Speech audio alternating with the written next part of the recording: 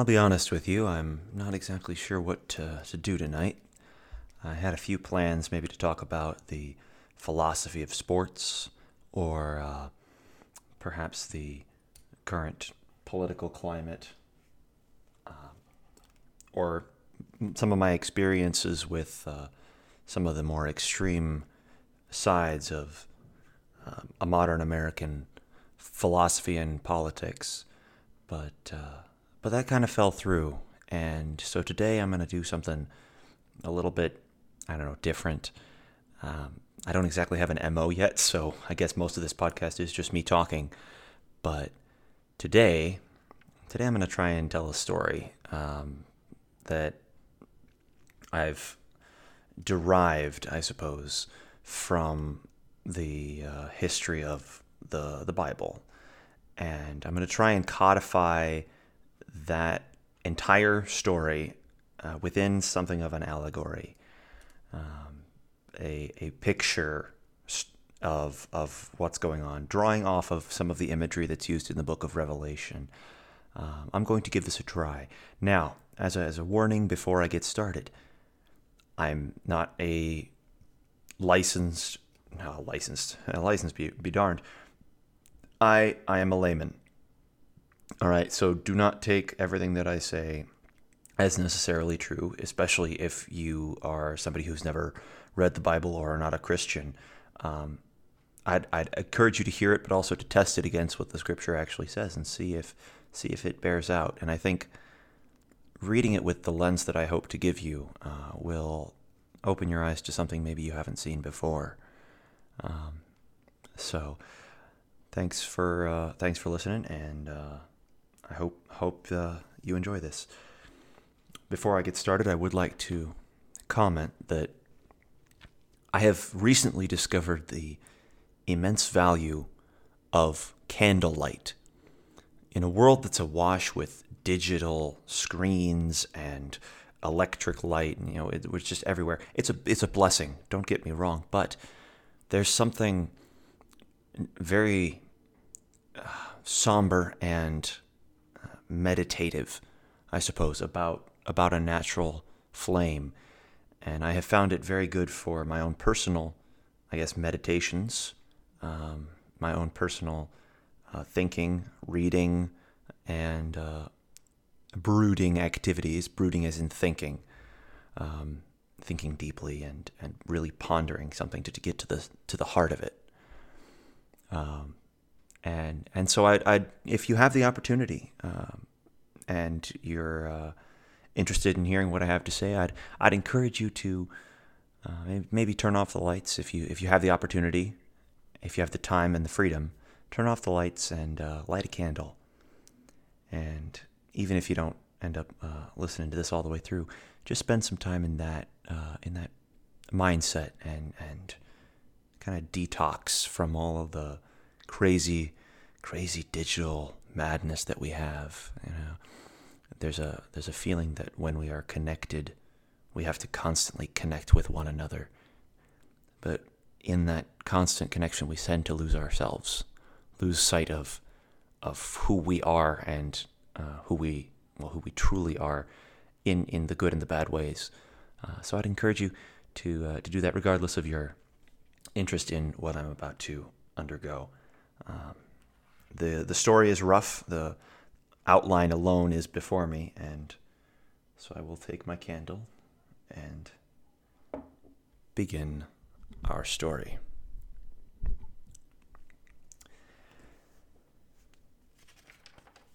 And a long time ago, in a distant land that was beautifully temperate, there was a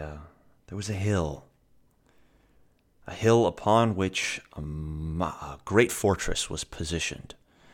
Its walls were so high none could scale them, and from it, over these walls, streamed forth rivers that flowed out and watered the entire basin below this mighty hill. And while no one could go up to this hill, there was a very narrow pathway that was open to anyone who from the fields wanted to go up to this glorious fortress. And this fortress was built by the lord of these lands, the king. And his dominion ruled over as far as the eye could see. And from the highest tower of this fortress, he could see all things for as far as one could perceive existing on this plain below. Thus far was the ends of his kingdom. And within this fortress, behind these walls, he placed a garden. And he put this garden there for the good of his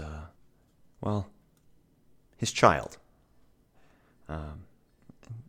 He had a daughter, and this daughter, the princess, was within the tower, and she would often go and wander amongst the flowers and the fruit trees and the different herbs and spices.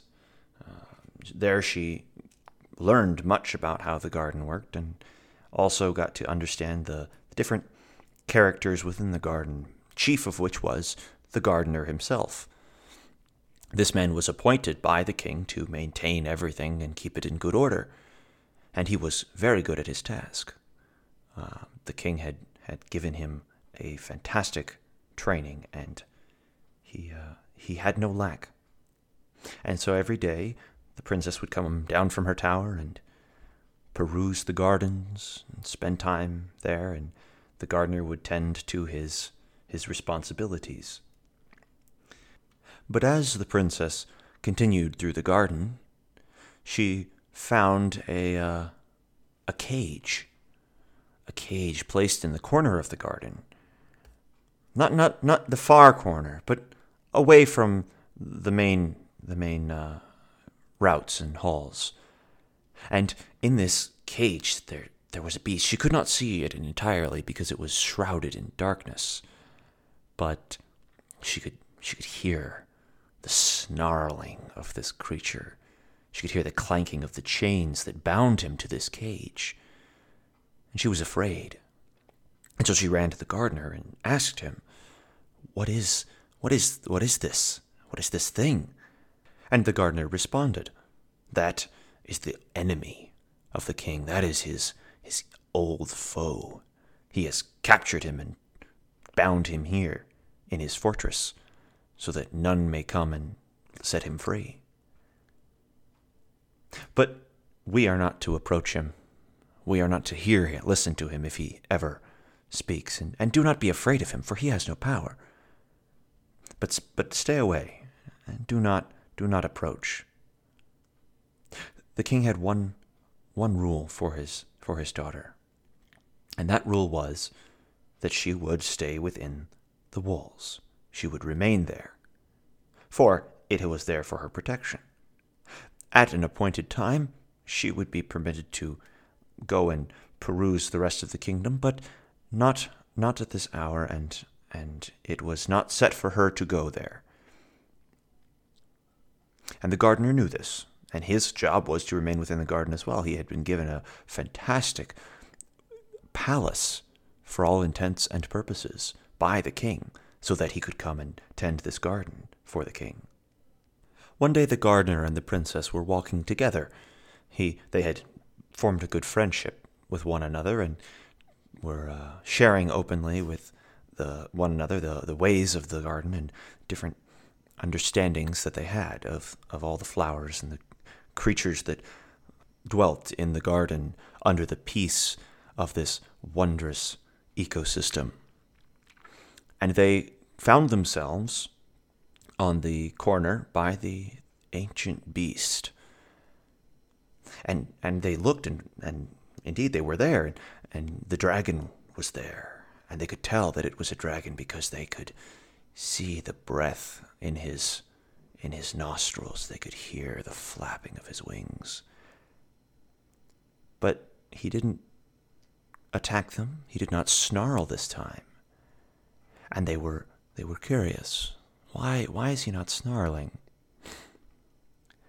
And he looked to them and said,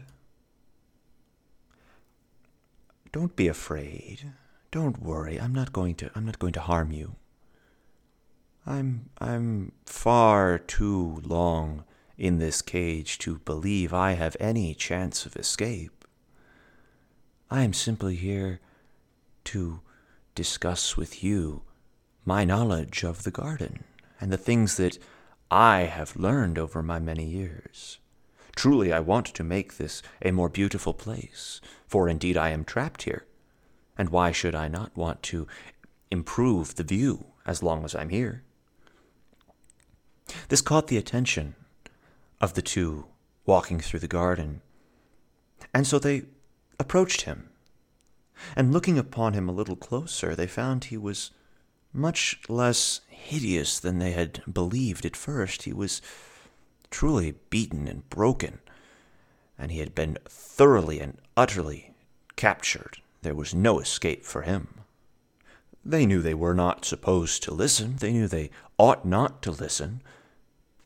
But the words intrigued them, and this surprising appearance was off-putting. And so they did not heed the words of the king, and they came closer.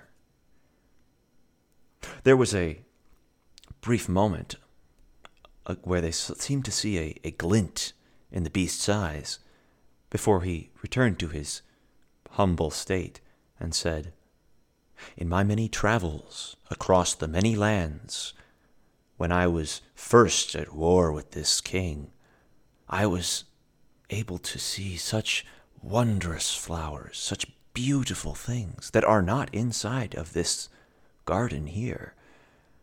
I do not understand why the king would not include them, but truly they were a bane of my existence. They were such beauties that I thought for sure he would have included them. Now that my heart has been turned, now that I am reconciled, I suppose, with what is orderly and right, I see no reason why we should not go forth and bring these into the harmony of the garden, why we should not add to the bliss that's already around us. Indeed, is this not what the king desires? Why else would he have you here? Clearly, he would like you to go forth and grow the garden. That is why he brought you. So, if you just listen to me, I will tell you the location of a flower of great beauty and great worth, so that you may add to this beautiful garden, and you may be commended indeed by the king, who in his, well, I dare not say folly, but perhaps in his over-eagerness to bring me to justice, has overlooked some of the more humble beauties of the world. But you, humble people, you are not blinded by his arrogance. Let me show you." And this had caught the interest of the gardener and the princess, and they said, "Well, you can't show us, for there is no way to get out of this castle, of this fortress, except if we were to go over the edge of the cliffs. All other entrances are guarded." The beast said, "Well, perhaps, even if you have not the power to escape, but I know a place on the wall, an old entrance that was blocked up, and it looks just like the rest of the wall, but in truth it used to be a place where the king would go forth and get the flowers to bring into this garden unseen, so that it might appear that he simply was cultivating growth. So I will show you this secret entrance, if you will but let me guide you. I have no interest in escape. It is not my interest. And indeed, if I were to try to escape, the king would hunt me down in no time. It would be no problem for him. His armies patrol the ground below, and the people there who prosper in the beauty of this glorious kingdom, why, they will see me from miles away and truly understand what the threat it is, and the king will come, and I will, rather than being captured, I will be destroyed. It's not in my interests at all to escape. I simply want what's best for your garden. Your garden. Now these words seemed wise to the gardener. He had been tending it for quite a while now, and he did look upon it as his own. And so he consented.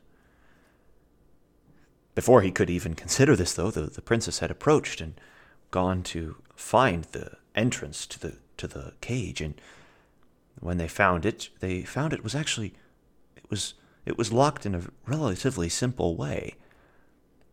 And so they opened this gate, and out came this great mighty beast, and truly to see him unchained as they removed the shackles from his forearms. Well, he's a dragon, but from his claws and his wings and his neck. They saw great beauty in the patterning of his coloration, and they began even more to look upon him with pity and with mercy. And they heeded his words, and he led them toward a corner near where he was. And there they could not see any entrance, nor any path that would lead to an entrance. But he asked them, "Where do you see it? Where is the secret entrance?" And they looked, and they thought they saw something. Not in the wall itself, but over the wall there seemed to be a glint of something that they had never seen before. And so they pointed to this position on the wall, and the dragon pulled up all of his might and power, and he breathed a mighty breath upon the wall. But the wall stood. And then he lashed out with all of his might. And the wall still stood. And they were beginning to wonder at a while. But then the gardener remembered that he had some of the tools for repairing and maintaining his garden. And he grabbed some of them and slowly began to work at some of the stones in this area, believing, of course, that it had simply been blocked up. And when he found a spot that was loose, he worked at it, and he worked it loose a little bit more, and finally he went over and asked the princess for her aid, and the two of them worked at getting some of the grout out of the wall and some of the mortar to loosen the stone, and they finally removed one of the stones. And while the rest of the wall still stood strong, the dragon then found his opening, and he breathed a mighty breath into this wall, and he began to knock it asunder. Just a small hole. And eventually, he broke through just enough for them to fit through, and they pushed the wall open. And behold, on the other side of the wall, they saw the wasteland. For, indeed, nearby, they had seen a close and a reasonable, it seemed, paradise. But in the distance now, something had happened. There was great destruction all about them, and they looked back, and the garden seemed fine, and yet the rivers were not flowing. The waterfalls that would cascade down the sides of this great mountain were no longer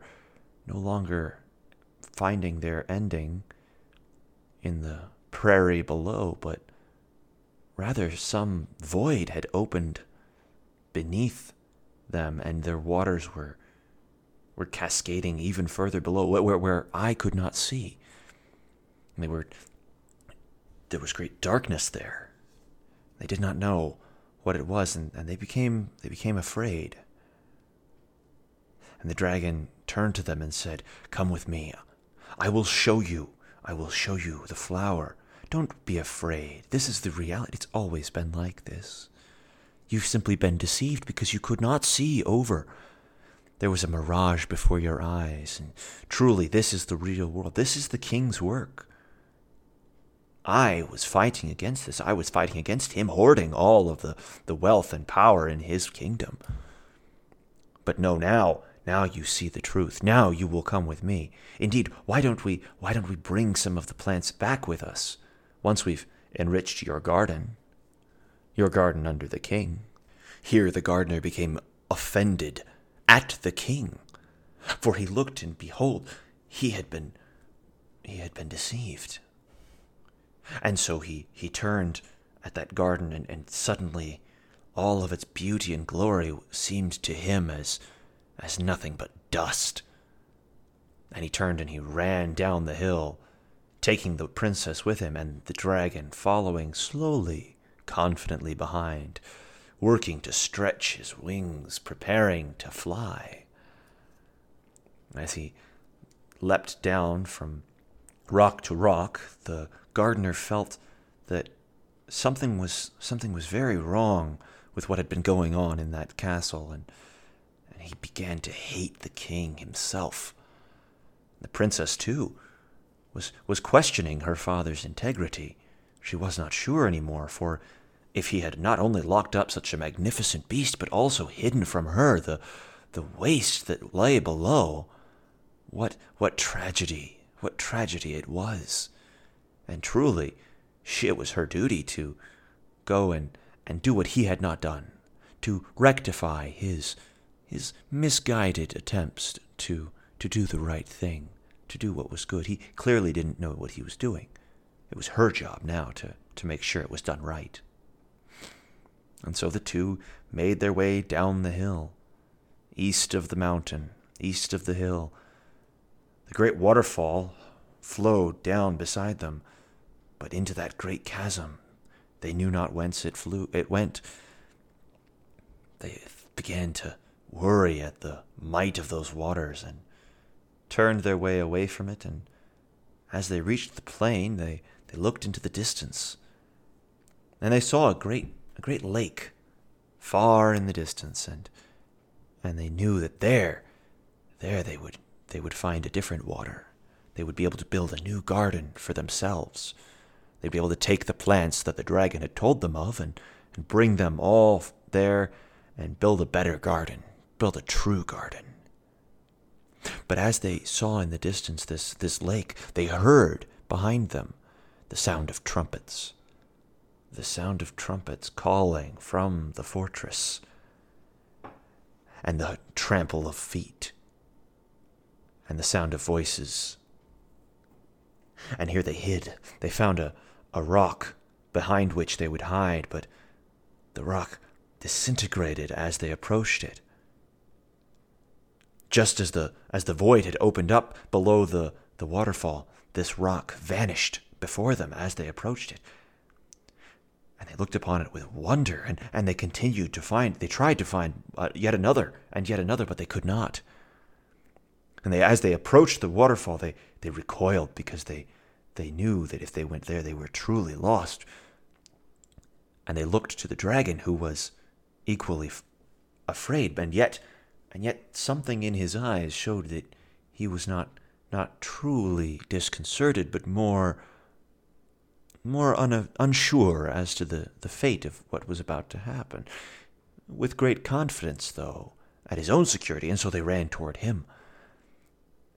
As they approached him, a spear came hurtling toward them, driving a wedge between the two of them. Its whistling sound brought to a sudden stop as it thudded in the ground, right before their feet. They looked in the direction from whence it had come, and there was a great warrior, clad from head to toe in armor. They could not see his face, and they could not see the arms he bore, but they could see his breastplate, and on that breastplate was the symbol of the king. He had a sword girded on his left hip, and in his left hand he carried a great shield. Behind him was the king. They could not look at him. They were disgusted, so disgusted. They were offended at his presence, that he would now come down to this place that he had clearly never cared about before. And so they recoiled. But as they recoiled, they moved away from this great beast, for the king had come between them, and his bodyguard, his warrior, came to retrieve the spear that he had thrown. The king turned to the gardener when he had approached. The gardener at this point was looking at the dust that he had worked up in that fortress for so long. And when the king called to him, he gave a bitter response. The king said, "What are you doing here? How did you get out of the enclosure?" And the gardener responded, I followed your daughter here. I followed her around the garden for days and days. And she and I went and found this great dragon that you had tied up.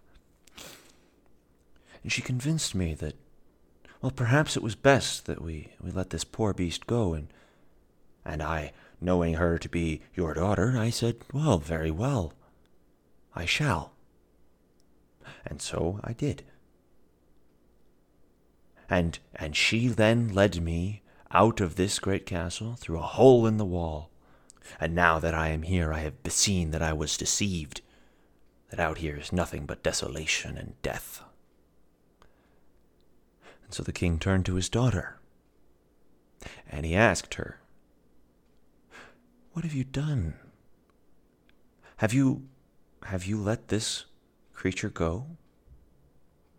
And she could not look her father in the eye, and responded, Yes, because I saw his suffering was so great, and his words so pitiable. I had to have mercy on him. I had to ease him of his pain.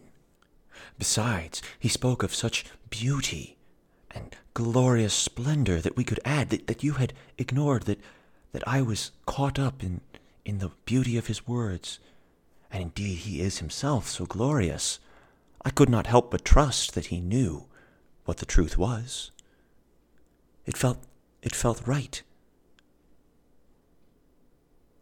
And so the king turned to his old enemy, who used to be such a great ally of his. On his back, the king's host had moved forth, conquering the darkness, driving it back. But the dragon's fire, they had lit a flame in that darkness. They had kindled warmth, life, existence in that dark void. Having driven back the nothingness, the king had placed the foundations of the rivers. He had built the foundations of the fortress upon a hill that had existed before the dragon even knew what it was. But the dragon had been there. He had seen the fortress. He had beaten back the darkness. And he had seen what he had worked so hard for be given over to a peasant. A peasant to tend his garden, to tend the work he had so delicately cultivated. He shining light in that darkness, bringing heat for the plants to grow, spreading the dominion of the king to all corners of the world. He had allowed this garden to be brought forth, and it had been given over to a peasant, to nothing, to the slime of the earth. The dragon knew that he didn't deserve it. And he had fought the king. He had told the king of the injustice. He had brought the case before him, before the great armies. He had confronted him as the most trusted advisor of the king, and he had been shunned. Indeed, this warrior who now stood between them, armed with the spear and the sword and the shield, this great warrior had confronted him to his face for daring to challenge the king. And in this moment, the dragon took his armies. The dragon took those loyal to him, and by great treachery assaulted the king. The warrior who stood now before him, between him and this scum, the gardener and his daughter. Oh, what nepotism. The gardener and the princess, guarded by this warrior who had stood valiantly against this dragon and had chained him with a mighty chain and locked him ever in the sight of his oppressor, of those who without any right had taken his position, his garden, had taken the love, the position of power that the king owed him. The dragon hated the king, and he feared the warrior, but he knew of the deep magic. The deep magic. Yes, for dragons have always been magical creatures. They've always understood that magic. That first assault of the dragon, he had dwelt so long in that darkness that he understood the great power that lay within it, and he had inhaled it, he had breathed it in, and he knew it. And he had to know it because he also had spread the power of the king's magic, through the words of the king. But he knew that the king's words, the king's magic, was tied in to the work of this great fortress, this great tower. He had been there when it was built, and he knew the deep enchantments that lay upon it. It was for this reason he had led them to the garden wall, to the edge. And so, when the king looked at him and said, "Because you have done this, you are cursed. More than everything else, more than any other creature, more than anything else on earth that could ever be cursed. You are now the lowest of the low. You will ever eat the ground. You will spend your life tasting the dust." And with these words, the dragon reeled in pain and agony, and he screamed. For the wings that he had been given to spread the word were up in flames, and they were eating him from the inside. This fire that he had so often used to drive out the darkness was burning within him. And the wings, oh, his mighty wings, he had not stretched since he was captured. They were burned, they were consumed as the fire moved from within him to without. When the fire reached his skin, it charred it black. And as it expanded outwards, it burned any semblance of beauty that had lain in his features. And the gardener and the princess looked, and he was a hideous sight to behold.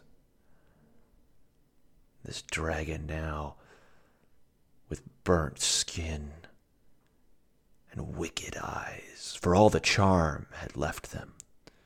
They saw him now for what he was, the great worm, the great deceiver. Oh, they saw now what he had done to them, that truly his was the desolation that was beyond. But how? The king still spoke. "I'm not finished with you.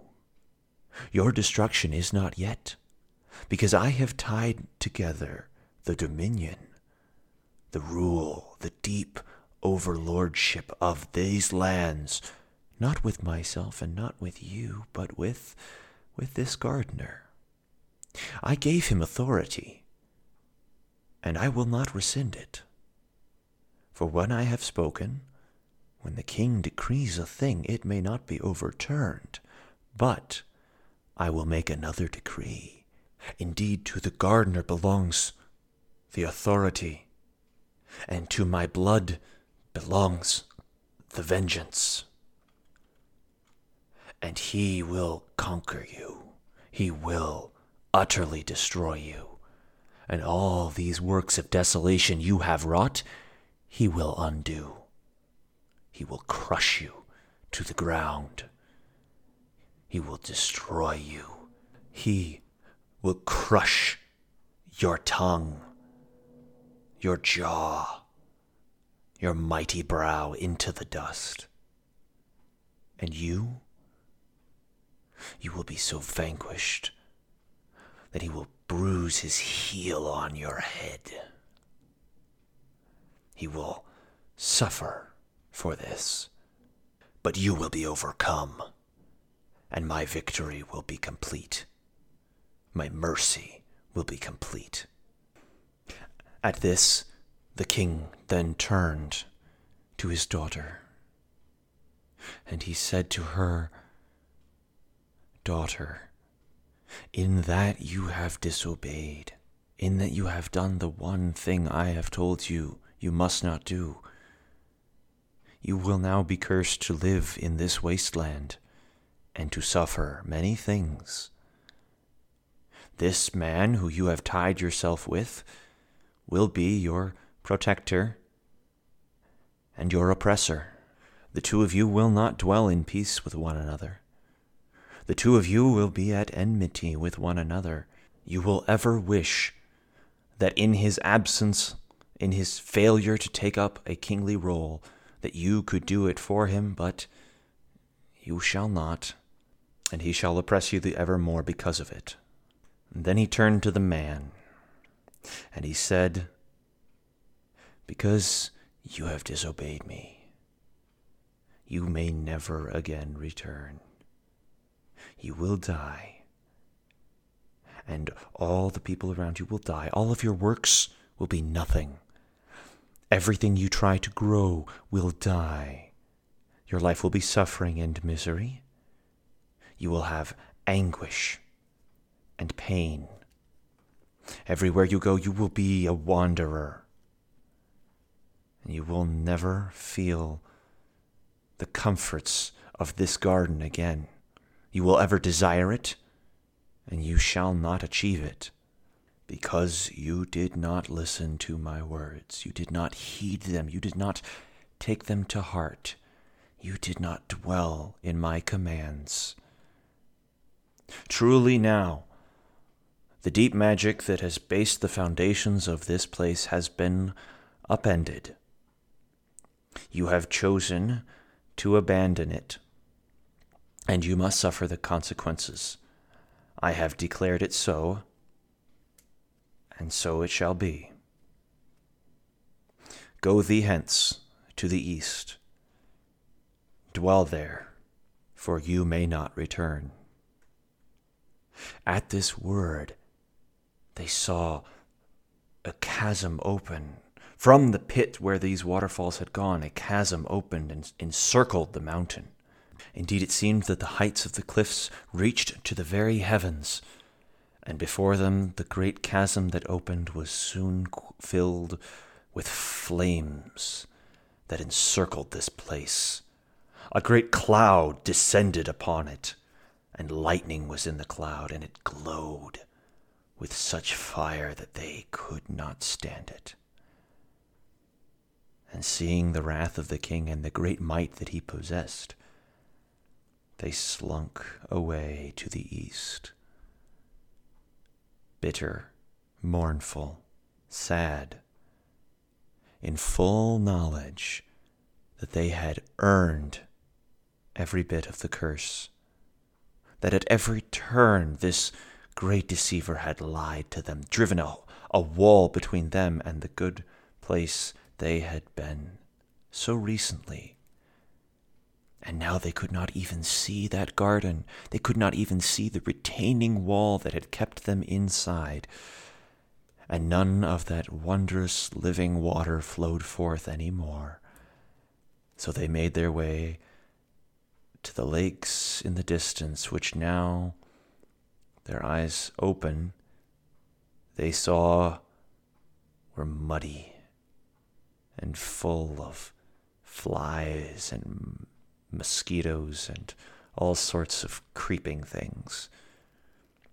But before them, as they crept away, they saw the dark shadow escape, a dark form moving through these empty lands with two shining, hate-filled eyes.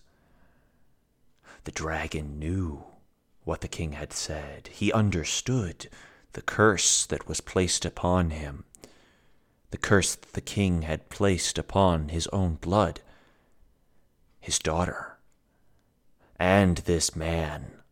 If the dragon could not destroy them soon, destruction would come upon him, and he must go and prepare all evil. He must gather his forces, he must gather his wits, he must retreat and find a way to hide himself, hide his evident evil and disgusting nature from these two, until that time where he could perhaps overcome them, be approached as an old friend, a reminder of the good times. But now this memory was too hot. He must escape. He must go forth, go before them to sow chaos and destruction. And so as the fire and cloud hid the glory of the mountain of the king from the man and the woman, the dragon slunk before them as they turned their hearts away from it and hoped to find some life outside of it, trusting only in the words that the king had spoken, that there would come a day of victory for them. For just as when he had spoken the curse to the man and the woman, the fire and chasm had opened before their eyes, so too, when they spoke the promise, the curse that he had given to that serpent, where the fire had gone forth and scorched his body, some of that fire appeared before them. In the dark and cold of night, as they journeyed far from the mountain, that light kept them warm. It kept them safe. It kept them confident that there was still some hope, that even in the new darkness, a darkness they had never known, and a world that they had never feared, in a world where the walls of the king could no longer protect them, when the fruits of the garden could no longer feed them, these words kept them safe and secure, and reminded them ever of that promise, of the mercy that the king had showed in not destroying them entirely. Then they treasured them dearly and kept them close. And when they went and found others who were not attacking them or assaulting them, they told them of these words. And slowly but surely they approached this foreign city, this mighty host in the east, waiting with anticipation to see what on earth this people could be doing so far away from the king's domain. What new and strange worlds were they about to enter? What strange people? And to whom did their allegiance lie? Find out next time. I've realized that this has gone a little longer than I expected. I kind of got caught up in the moment, so thanks for joining me here. I'll probably throw these in every once in a while. It's as an exercise to try and improve my storytelling. But for those of you who have listened to me this far, I appreciate your consideration, and thanks for being here. And I hope your candlelight meditations are blessed. So thus far, we've gotten through the fall, and next time we'll get to the you'll just have to find out. So please feel free to let me know in any way. Comments are much appreciated on what you thought of the episode, and how I can make it better and make it more interesting for you. So with that, thanks again for listening. Please listen to the other stuff I got. It's not of the same caliber. It's a little bit different, mostly philosophical, and let me know what you think. Until next time, may your meditations be ever lit by the one true light which comes from above.